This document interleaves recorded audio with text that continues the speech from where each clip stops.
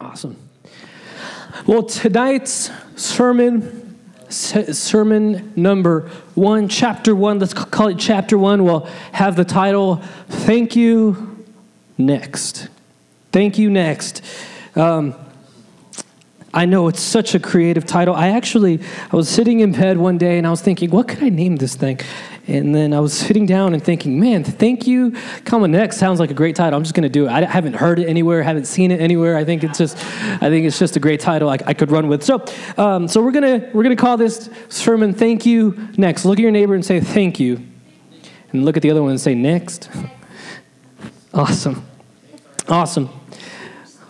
So here's the thing. Our church for this year, so usually, I don't know if you're this type of person, but some people, as the year is ending, they start to ask the Lord, hey, give me one word, give me a phrase, give me a sentence that will be something I hold on to for that year. Is anybody here, you do that? You ask the Lord and you say, hey, my word for this year is grow. Or, my word for this year is surrender. Whatever it is, our church does the same thing. And for our church body, both the young adults and the main church on Sunday mornings, the word has given us the phrase, the year of new beginnings. And I want to begin tonight. I think we can't begin the year without first looking at the promise that God has spoken to us. This is the year of new beginnings. Can you look at your neighbor and say, this is my year of new beginnings? Come on, new beginnings. That gives me a lot of hope, because when I think new beginnings, I think, man, there's some mistakes that I made that I'm glad I get to start over again. Come on, anybody? This is the year of new beginnings. This is taken actually from Revelation chapter 21, verses 5 to 7. I want to read it for you. I want to read it with you. It'll be up on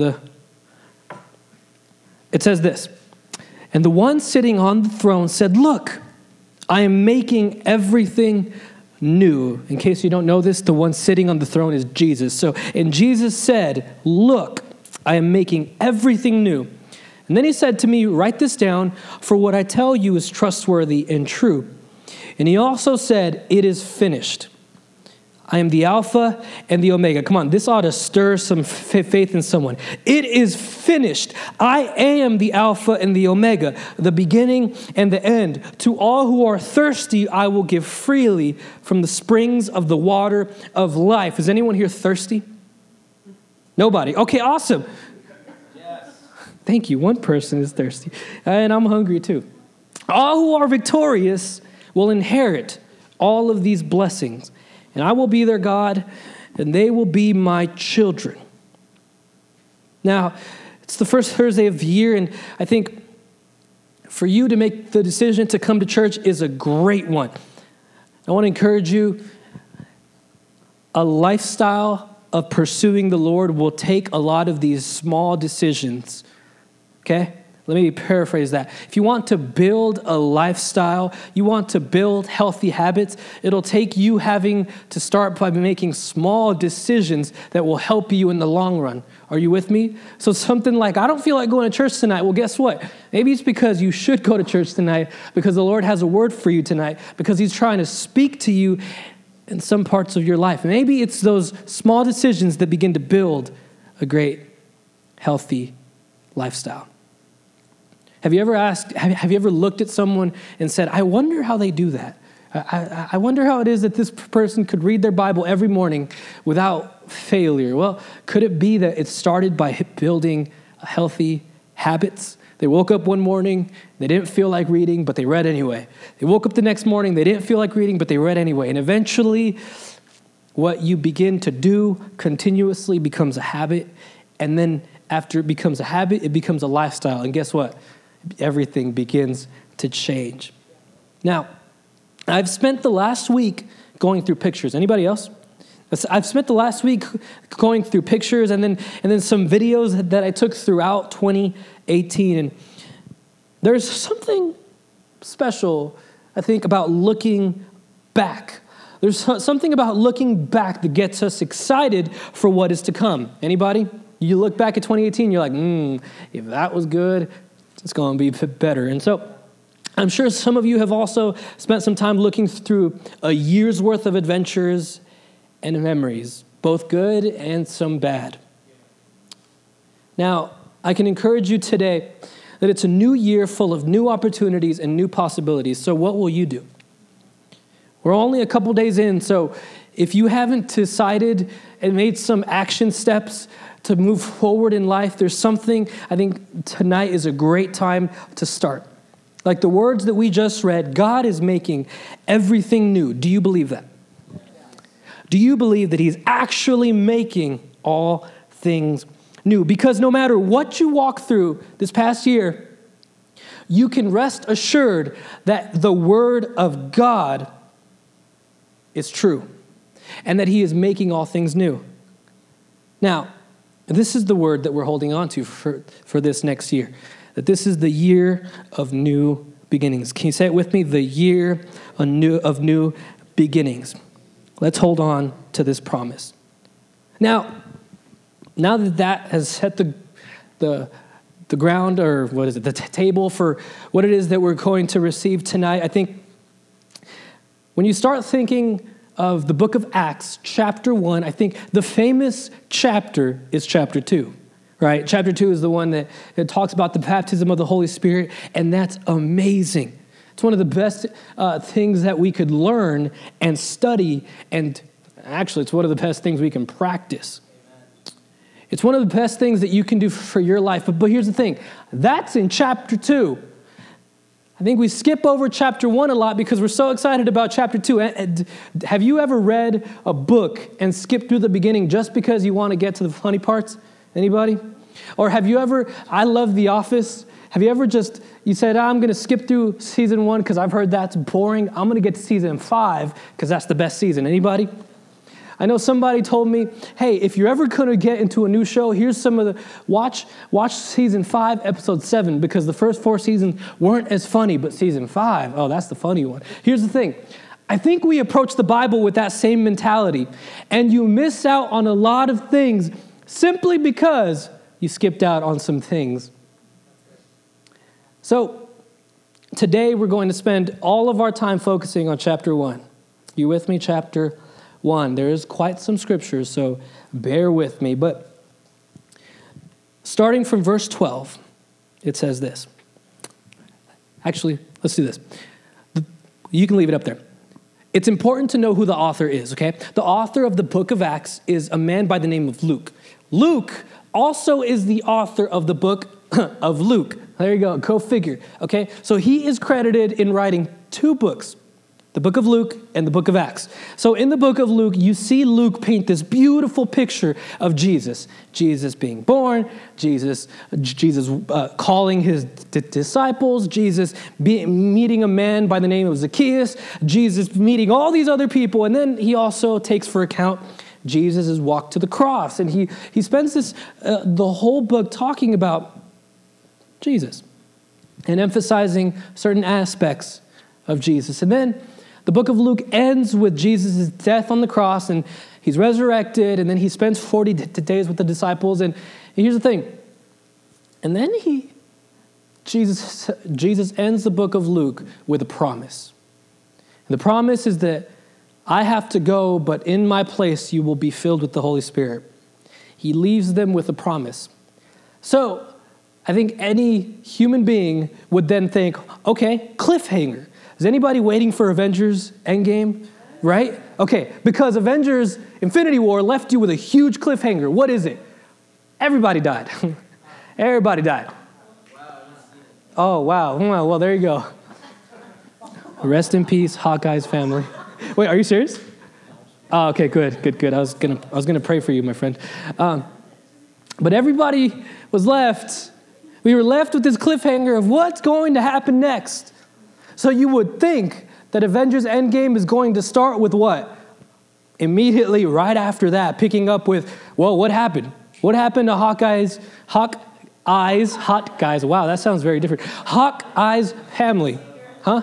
What happened to Hawkeye's family? What happened to all these other people that we didn't see? What happened? They got decimated. Here's the thing. So we expect Endgame to begin with the results of the snap in Infinity War. Now, what would happen if Endgame just decides to skip through all of that and we just get to how the Avengers are defeating Thanos? What would happen? Well, would you be like, oh, that's lame. I wanted to see what happened. I wanted to see how they got back. I wanted to see how they got to that place, right? What happens if we skip that whole part and we just get to the point where they defeat the villain? That's no fun. Sure, we'll get an experience. It'll be like, oh, great, we won, yay. Everybody's back. Woo. But guess what? We missed the whole journey to get to that point. So you would think that in the book of Acts, Luke would go right into, well, what's the promise? Well, okay, the promise is going to be fulfilled, right? If he ends the book of Luke promising something, then you would think that he would begin the book of Acts fulfilling that promise, right? But he doesn't, because the promise is not fulfilled until we get to chapter 2.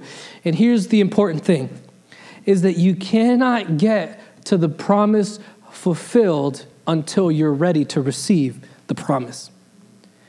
So chapter 1 is all about getting ready to receive the promise. I wonder if God has spoken something to you, a promise. I wonder if there is a word that God has given you that you've been waiting for, and you're thinking, why are you not speaking to me? Why am I still here waiting for a promise that you gave me a long time ago? Well, could it be that you have not yet gotten to the place of being able to receive the promise? Thank you. Next. So, then we get to Acts chapter 1, and what I love about the first part of chapter 1 is he talks about the promise, and we get to all that, and then he gets taken up into a cloud while the disciples are watching, and that's an amazing story and an amazing image that it paints. So please read that first part of the book of Acts. But then we get to the verse 12. And now let's read this. I'll read this with you. It says, then the apostles returned to Jerusalem from the Mountain of Olives. So they've left the Mount of Olives because Jesus is gone, right? He's gone. So they traveled about a half a mile. And when they arrived, they went to the upstairs room of the house where they were staying. Here are the names of those who were present: Peter, John, James, Andrew, Philip, Thomas, Bartholomew, Matthew, James, son of Alphaeus, Simon the Zealot, and Judas, son of James, not to be confused with Judas Iscariot, who betrayed Jesus. They all met together and were constantly united in prayer, along with Mary, the mother of Jesus, several other women, and the brothers of Jesus. Now, you've probably heard this taken from the perspective of they were united in prayer, right? Before you could begin to receive the promise, you'll find that you have to be united in prayer, because a house divided will fall against itself. You cannot grow in division, and that is very true, but that's not the perspective we're taking tonight. So although that is very true, not what we're focusing on. Verse 15 then says, during this time, when about 120 believers were together in one place, Peter stood up and addressed them. Man, I love Peter. He said, brothers, the scriptures had to be fulfilled concerning Judas, who guided those who arrested Jesus. This was predicted long ago by the Holy Spirit, speaking through King David. And if you have a highlighter or something, highlight verse 17, because when I understood this, it changed the way that I looked at life. It says, Judas was one of us and shared in the ministry with us. Judas was one of us and shared in the ministry with us. Verse 18, Judas had bought a field with the money he received for his treachery. Falling headfirst there, his body split open, spilling out all of his intestines. Oh, hello. The news of his death spread to all the people of Jerusalem, and they gave the place the Arabic name Akeldama, which means field of blood. Now Peter continued, this was written in the book of Psalms, where it says, let his home become desolate with no one living in it. It also says, let someone else take his position. So now, We must choose a replacement for Judas from among the men who were with us the entire time we were traveling with the Lord Jesus, from the time he was baptized by John until the day he was taken from us. Whoever is chosen will join us as a witness of Jesus' resurrection." So they nominated 2 men, Joseph, called Barsabbas, also known as Justus, and Matthias. When they all prayed, "O Lord, you know every heart. Show us which of these men you have chosen as an apostle to replace Judas in this ministry, for he has deserted us and gone where he belongs." Then they cast lots, and Matthias was selected to become an apostle with the other 11. That's a lot of scripture to read. Did you understand all of that? Let me break it down for you. This is what's happening. So Jesus has just left. The disciples, all 120 of them, are in a room. They're united and they're praying. And then they start to think, okay, Peter's here, Bartholomew's here, Judas, not Iscariot, but the other Judas is here. And okay, now, wait, it's 11 of us. 11 of us are here. And then we get to, I call this the Judas problem, because if you were to think of Judas at this time, what would you have thought of him? Judas is the man that betrayed Jesus. I hate him. He deserved all that he got. Come on, would you begin to start talking about Judas? You know what I would have said if my best friend was taken from me? I would have said, in my flesh, of course, right? I would have said, this dude deserves to die.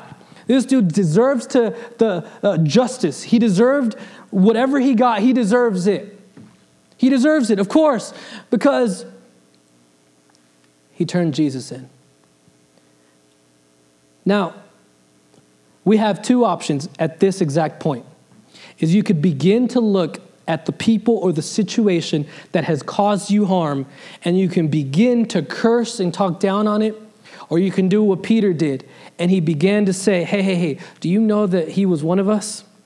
Do you know that, sure, Judas, the mistake that he made was painful. It caused us a lot of harm. But do you know that Judas Iscariot was one of us? And do you know, according to verse 17, he says, do you know that he shared in the ministry with us? He was one of us. You want to shock the people around you? You want to change the culture of your workplace, of your community? How about instead of talking down on people that have hurt you or done something to you, you begin to say, hey, you're just as human as I am. What if instead of addressing Judas and making him feel worse than he already feels, you begin to speak life into him? I wonder what would have happened if Judas would not have taken his life and he'd be in this room with the 120. I wonder if Judas would have been there crying, repenting, and the disciples all look at him and Peter says, I forgive you. I wonder what would have happened if that community had the opportunity to tell Judas what Peter was telling them. Hey, you're one of us, man. It had to happen. If you're taking notes, I want you to write, the first point for tonight is honor the past. And we're not going to spend too much time with these points, but honor the past. Why? Because it happened. And there's nothing you can do about the past. There's nothing you can do to change what happened 2018, 17, 16, whatever. There's nothing you can do about it, but you know what you can? You can't do anything to change it. What you can do, though, is honor it. You look back and you say, hey, that was hard. But that taught me something. That taught me how to be a stronger person. That taught me how to walk in obedience. That taught me how to get out of a hole that someone had thrown me in. That situation and place in my life taught me something. So when you begin to honor the past, you begin to see and prepare yourself to receive the promise. So you honor the past. Peter begins to honor what Judas had done. In order to set ourselves up to receive the promise that God has spoken, you need to begin by taking a quick glance back and saying, that had to happen because I had to learn something in that season. That person that broke up with me during that moment, it had to happen. And I think some of us are going to start saying, I'm glad it happened because I got to meet other people. I got to come out of my comfort zone. I got to break out of my shell that otherwise I would have been trapped in. Come on. I think some of us need to be thankful for rejection because that rejection opened a door for other people to receive us. I wonder if our biggest problem right now is that we have a hard time honoring the past. We have a hard time just saying, you know what? It happened. It did happen. And that's okay. Because I know one thing is that God is doing a new work in my life. Come on. God is preparing a new thing in me. And as I begin to seek that, I honor what has happened. Honor the past. And that's what the disciples had to do. Before they could receive the Holy Spirit, they had to look at Judas and deal with the Judas problem.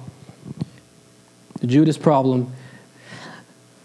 I think a lot of them had to ask for forgiveness. They had to let go of resentment. They had to let go of pain. And I think what better thing for you to do the first part of your year is to begin to say, God, I'm letting go of this rejection that I'm holding on to. I'm letting go of this pain. I'm forgiving the person that caused me harm. I'm letting go. And yes, it happened. But just because it happened doesn't mean I am going to bring it with me with what's to come. So you honor the past. Here's the thing, though, is that the Judas problem gives us two problems, two issues.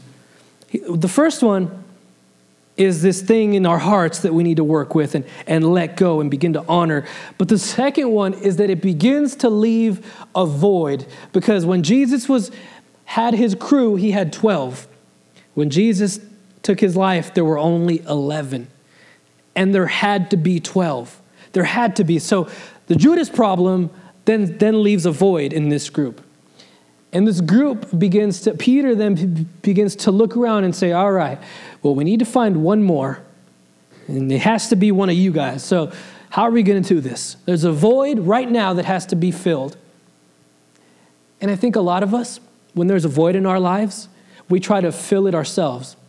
Right? When there's something missing, when you feel like when someone has walked out on your life, you try to fill it yourself. You force yourself to meet or to get into a different relationship. You force yourself to do things that maybe God isn't speaking and leading you towards. You get yourself into places that you shouldn't be in because you can't live a day alone. We've gotten so used to that. Point number 2. Is you need to fill the void. There was a void in the disciples group. There had to be 12, but there was only 11. And you know what I love? Is that Peter, when he leads these guys, women, all of them, when he leads them, he doesn't say, hey, okay, well, I'm the one talking right now, so I'm going to choose you. You're going to do it. It doesn't matter. We're not going to ask the Lord. You're going to do it. He doesn't say that. He doesn't take control of the situation. He leads them. And he says, hey, we're going to ask the Lord. We're going to ask God. Because the only person that can fill a void and have it be complete and whole is God. Peter understood this. Do you know how he understood this? I wonder if when he was younger, he learned a little something called trusting God. I wonder if when Peter was younger, he learned a little something about, hey, if Jesus says step out of the boat, then he's going to make sure that I'm good if I step out of the boat in obedience, right? When he was younger, he learned to trust Jesus to fill the void in his life. So now he can stand up after honoring the past. What if Peter would have said, you guys remember when he stepped out and he started walking on water and then he looked around and he started to fall? You guys remember that? What if Peter, the only thing he would have looked at is, you let me fall? What if all he remembered from that moment with Jesus is, you let me drown? I'm scarred. I can't even go in water anymore. And I'm a fisherman, right? What if that's all he held on to? Huh? Then guess what? And Peter would not have been able to trust God as much as he did at this point. He learned to trust God because he honored the past. Maybe he said, Jesus, I know that I started falling, but I also know that you picked me up. I know that it was my looking around that caused me to start sinking, but I also know that you were there to lift me up when no one else did. Can I tell you, when you begin to honor the past, you will find that it's the only person that can fill this void is Jesus. So Peter leads these guys to ask the Lord. Now, the way he does it is a very interesting way. The way that we would do it is probably get on our knees and say, Lord, please fill this void. Only you can do it.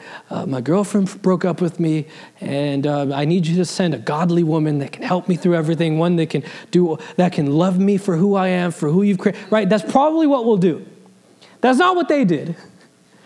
That's not what they did. If you were to read this and not understand why it is that they did it this way, you'd scratch your head like I did. So they cast lots. And what casting lots really means is this Jewish tradition that when a decision had to be made, they would draw sticks. Okay? So you can say the winner would be the person that got the low end of the stick. Come on, usually we only know that term as when someone just is screwed. Come on, anybody? Right? You're like, okay, the person that gets the low end of the stick is the one that has to jump in this really cold lake. Yeah, okay. That's how we look at it. But with the Jewish tradition, this was them putting their complete trust in God. As they would draw lots, cast lots, they would say, this is eliminating any of our own thoughts, any of our own preconceptions, any of our own ideas. This is eliminating all of that, and it's just leaving it to God. What's interesting is that what we consider fate could really just be God moving things in your life. God was setting them up. So they cast lots, and there were two guys. There were two guys that they had brought to the podium probably, and they said, all right, you, Matthias, and you, the other guy. We don't care about the other guy. You, the other guy. They begin to cast lots. And guess who got the short end of the stick? Matthias. But they understood the only one that can fill this void is God. I wonder if there's someone here tonight that you're saying that you need to say tonight, God, there's a void in my heart. The only one that can fill it is you. The only one that can fully and wholly fulfill it is you. So we have two things. Two people. Matthias and the other guy. And then they begin to pray. And their prayer is this. It's, O Lord, you know every heart. Show us which of these men you have chosen as an apostle to replace Judas in this ministry. And then they cast the lots. And Matthias was selected to become an apostle with the other 11. So Peter has now led these people into honoring the past and recognizing it happened. The pain, it happened. The hard moment, it happened. It also left a void. And I recognize that there's a void in my heart. So then he led them in saying, okay, there's a void, and there's only one person that can do it. Let's go to God. Now what? When you do those two things in your life, point number 3, you can now begin to expect God to move. After you've honored the past, after you've asked the Lord to fill the void, now you can expect God to move. Why do you say that, Pastor Erick? Well, guess what? Chapter 2, and we'll learn about it next week, because that's the... Chapter 2, then, we learn about the day of Pentecost. But we wouldn't have been able to get to the day of Pentecost if we first don't get ourselves right, get our heart in the right place, get our position in the right place. Do you know that it's so hard for some of us to worship with our hands freely because we're busy holding on to other things, metaphorically speaking? It's so difficult for some of us to expect God to move and to have any faith to move and expect for God to move in the future or today because we're holding on to the past. And I tell you, you can't hold on to the past and be expectant for the future. You gotta let go. You have to let the Lord fill your void today, and then you can begin to ask and expect God to move. I'd like to invite all of you to stand up tonight. I just want to lead you in a small prayer because I think some of us need to start saying, there's some things in my life that I need to say, hey, thank you, but I'm moving on. I think some of us need to start looking at our lives, at some things in our lives, and saying, that was a cool season, but I can't live there anymore. I'm moving on. That was a cool time of my life, but God has something for me in this place. The person that I was yesterday will not define the person that I'm becoming. The person that you met 2 years ago is not the same person that God has been forming me to be. So thank you for judging me because of my past, but God has a future for me. Come on, anybody? God has a future. God has a promise. God has something to give to me. And I know because His Word tells me. So with every eye closed, I want to pray for everybody here tonight. You want to shock your culture. You want to change the way that people view you. You change the way that you come to the Word of God. You change the way that you look at your past. You change the way that you move from this point on. Father, I pray for every person in this room. I think there's some of us here tonight that we're so afraid to look back. We're so afraid to even turn around because we're ashamed of the decisions we made, because we're ashamed of what the people have told us and spoken about us and spoken to us. But someone here tonight, you need to make the decision to look back and say, yeah, that happened. Yeah, that dark moment in my life, it happened. Yeah, it's true. I did betray Jesus. Yeah, it's true. I did turn my back. Yeah, it's true. I did go into that place that I had told people I wasn't going to. I was living a shady life.